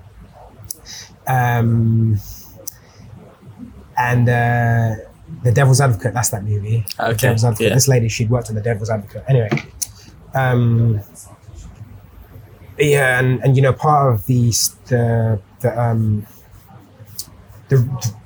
rules, the regulations of the funding were that you had to air the movie at the Institute of Contemporary Art in London, and that was it's like a big place for like young creative types. If you get something screened there, but I had no business having that movie there.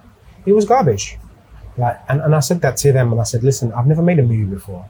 Like, this movie is no good. Like it's not something that we should air there. And they were like, no, if you don't air it, it's part of your contract. If you don't air it, you have to get the money back. And at that point, I didn't have £4,000 to be given back. It to make the... Yeah, I'd spent more. I'd spent out of my own pocket to finish it. Damn. Yeah. And so we aired it, and then I remember going to the Institute on the underground with a friend of mine, because I said, we need to go together, because afterwards we need to go and smoke some weed somewhere, you know? And I said to him, bro, I was on the underground. I was like, man, it's so shit. Yeah, I'm sorry for what you're going to see. Thanks for coming with me. At the end of this screening, I did get a laugh. In the middle of the movie, I did get a laugh from everybody in the thing. There was a funny bit.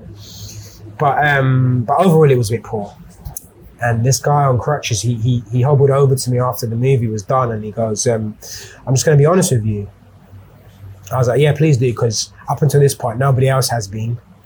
And he was like, yeah, that movie was total shit. And he said it with that emphasis, you know?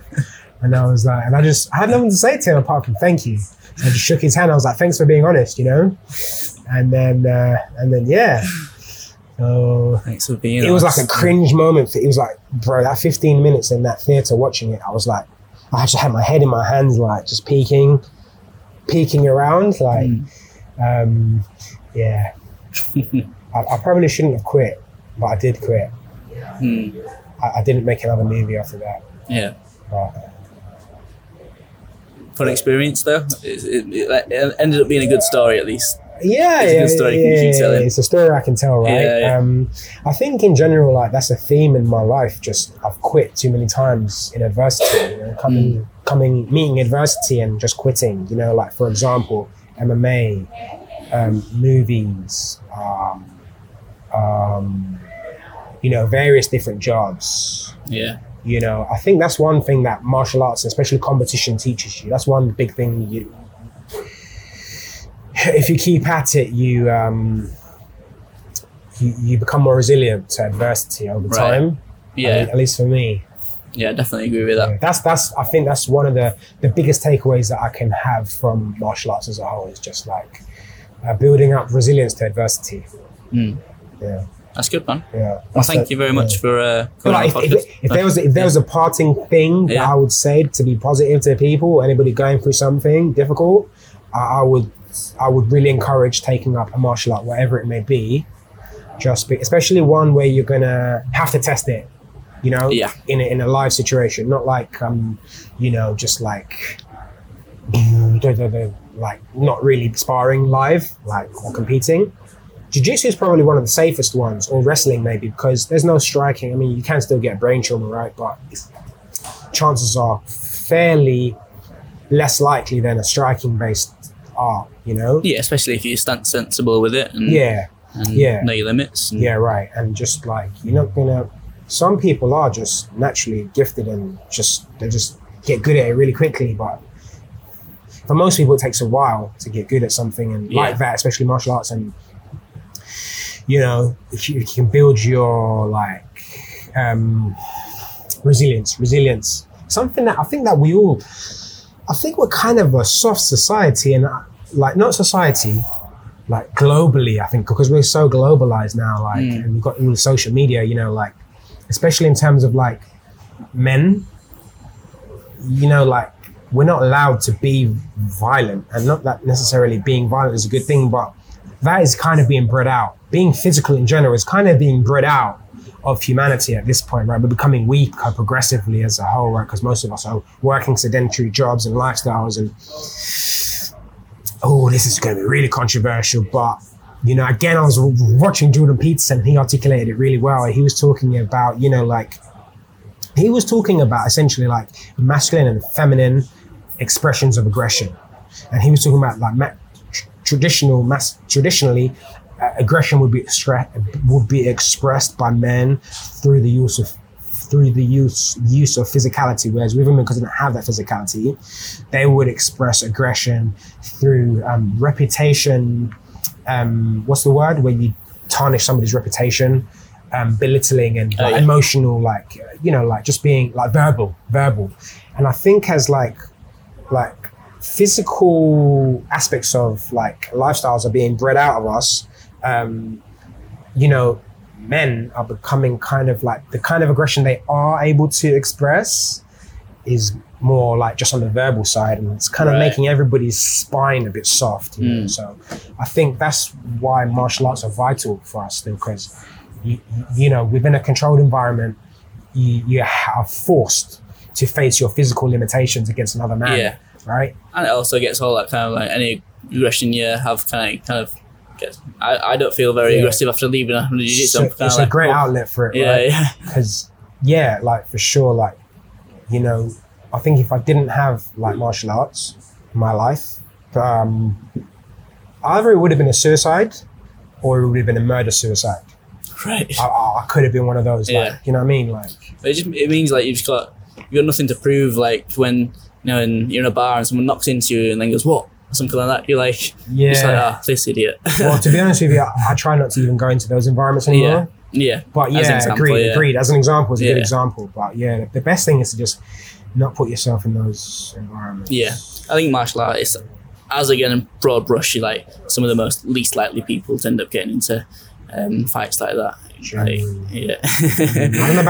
I don't know about boxers and MMA fighters. Okay, yeah. Some of them not. Some of them yes. Yeah. Depends on your type. Yeah. Depends on your character type, right? And mental state, I guess. Yeah. I think I agree with you as well with like just society in general getting softer. I'll tell a story real quick because I've told it before, but as I don't know anything about you, but I've like sponged my life story. I don't know where this is going. Who's gonna hear it? I'll end up in Manchester, going to the gym, and they give me a beating silence. Not tell me. I won't know why. I'll send you it for your approval before we. I don't think I'm gonna listen to it. I don't really like to listen to myself. Yeah, go on. Well, you just have to trust me. I'll get rid of anything. Yeah. But this story. So, I was interviewing my grandma who was born in like the 1940s, and she was telling me her dad. She was born in Ireland. Her dad was Irish, and she was telling me her dad, who was born in like 1903 or something like that, would tell her stories of when the Irish were going over to America. And back then, it was like a 3-week journey by boat. They didn't have like. Showers. It was a tough journey, and you probably weren't going to see your family again if they decided they wanted to go over. Just some guy saying like, "Oh, there's this place called America right. we've heard of for a while, and there's a chance to make some money over there, and you're not doing very well here in Ireland." Yeah. So when they made that decision to leave, they'd actually hold a wake for them, like an Irish funeral, because you might. Maybe once or twice, maybe get a letter for the rest of their lives. Maybe you can send your kid off with like as much as you can give them, and fuck, that's just them, man. There's no communications or safety nets or help, like. And I was just thinking like those people compared to like young people these days, like to make that kind of journey. Yeah. I don't know if I couldn't do it. I don't know. Like, What do you mean you couldn't do it? like just to get on a boat and be like, I don't know what's out there. Mm-hmm. I know there's going to be a tough sea voyage Yeah. to get there. I don't know what I'm going to do in there, but life here is so shit. Yeah. I think it has to get to that point for you to take that kind of leap Right. into the unknown, right? Like, I think for a lot of people, they don't act until they have to, like, until there's no other option, like, in a lot of cases. Yeah. Which is something that every day I try to remind myself in every aspect of my life, like, you know, don't do that anymore. Like, you know, don't leave it to the last minute. Don't leave it until there's no other option, because sometimes it works out because, you know, when you've got limited options, it's easy to just choose, right? Yeah. That's the problem, right? When you still got multiple options, it's kind of, sometimes you can be caught in limbo because you're like, ooh, it's unknown. Paradox of choice. And here's not so bad. It's tolerable. Like I said to you, you know, like the week I was leaving Korea, some kid in the park offered to take my life away from me. And, you know, like everything was really negative. No car, no job, no girlfriend, you know, no money. And I was like, Korea was very much still unknown. And I was almost like, I'm not going to leave here because I know this version of reality, you know. I cannot, like, go into what you're saying about, like, your grandparents or great-grandparents, right? No, was it your great-grandparents left in 1903? 1903, it was when my great-grandmother would have been born. Yeah, okay. Yeah. Like, the world was black and white there. Yeah. They had no technology, no access to it. Maybe they had the telephone. Yeah. Yeah, like, it's just, it might as well have just been an imaginary place that they were heading towards. Like, that's like a lot of, that's bravery, isn't it? Yeah. It's serious bravery, right? I mean, today as well, it's very poignant, what you were saying just then of like, you've got to take those kind of chances and go to the, you know, like when you've got nothing else to go to. Like, it was actually a year ago today that my brother passed away. Yeah. And he was a year older than me. Wow. So today I'm the exact same age he was. And like today? Yeah. Actually today? Today, yeah. Oh, Yeah. is it your birthday today? No, as in like no, he was just 20. He was a year older than me. Okay. So like, yeah. So today I'm the exact same age he was when he died. Sure. And he had like he was about to go to. Are you 20?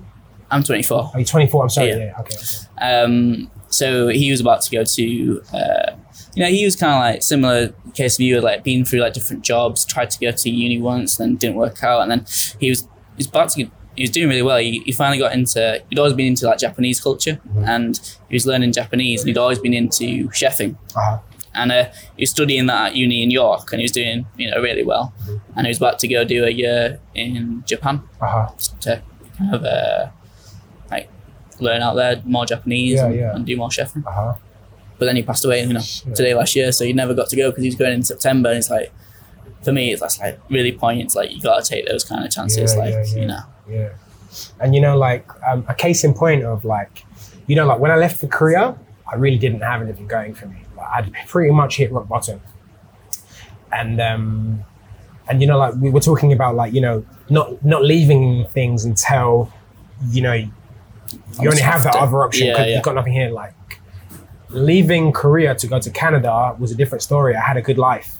Yeah. Good money, good, like socially, I had friends, I had a girlfriend, and, you know, everything was a bit too easy.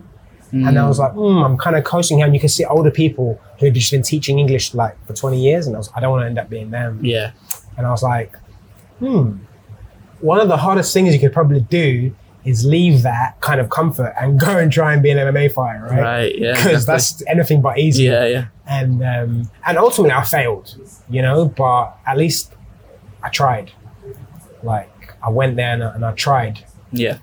And I don't have any regrets because, like, you know what I'm saying? Like if I never left, I could have been thinking, oh, what if I had gone, you know? But well, it's like in jiu-jitsu, they say you either win or you learn, right? And right. And that's just that now. Like you going to Montreal, that's just a part of your story now. Yeah. And it's a cool part, right? It's not like I mean, if you had had it all worked out and you ended up pro fighting and stuff, you never know what could have happened. Never know, yeah. Maybe you get to how old? You're 35 now, right? 35. You probably wouldn't be looking at much more years of fighting, right? No. You know. No. I mean, put it to one of the things that kind of like, okay, I got injured, but there was a guy there,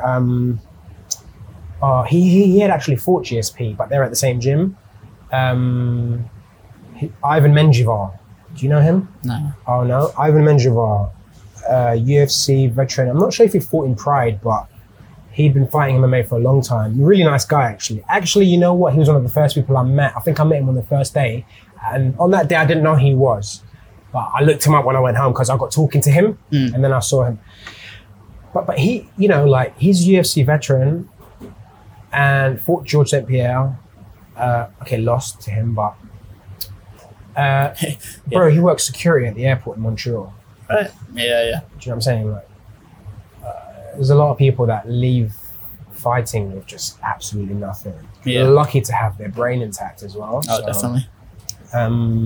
Yeah, who knows, man? But like you said, like, you know, like about your brother.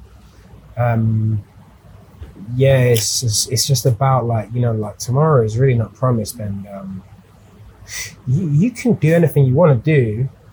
I'm not here to be a motivational speaker, but I guess just like if you want to do something within reason and it's not harming other people, like you should make a plan and execute on it, because you know, staying where it's safe and comfortable, it's not going to promote growth as a person in yourself. Do you know what I'm saying? As opposed to like challenging yourself, like even now, like, you know, the fear of the unknown is still there, right? I will just force myself to go because I've done it before and I didn't die. I might die this time, but chances are probably I won't. Yeah. You know, like, I mean, I might just fail, but failure doesn't mean death. And I think, you know what, that's another thing, and I'm not sure if it's just British culture, but certainly in British culture we have that, you know, like if somebody fails, we have the mentality of like, that's it, they're just not good at that, right? You know, and they shouldn't keep trying. But how can you ever get good at something if you're not failing? You know, it's that's that limited growth mindset. You know, like people telling you like at school, oh, you're good at maths, just like that's it, you're either good or you're not. Come on. That's very limited, isn't it? Now we know that the brain is like rubber or plastic or whatever, and it can reshape, like, and make different neural pathways, and you can become pretty much good at whatever you practice. So, like I said, like I've done so many different jobs and I became proficient to greater or lesser degrees just because I spent time doing it every day. I think basically, like ultimately, like you're gonna get good at whatever you do consistently. Just consistency is the key thing. It's not talent beats talent. Consistency beats talent, right? Yeah.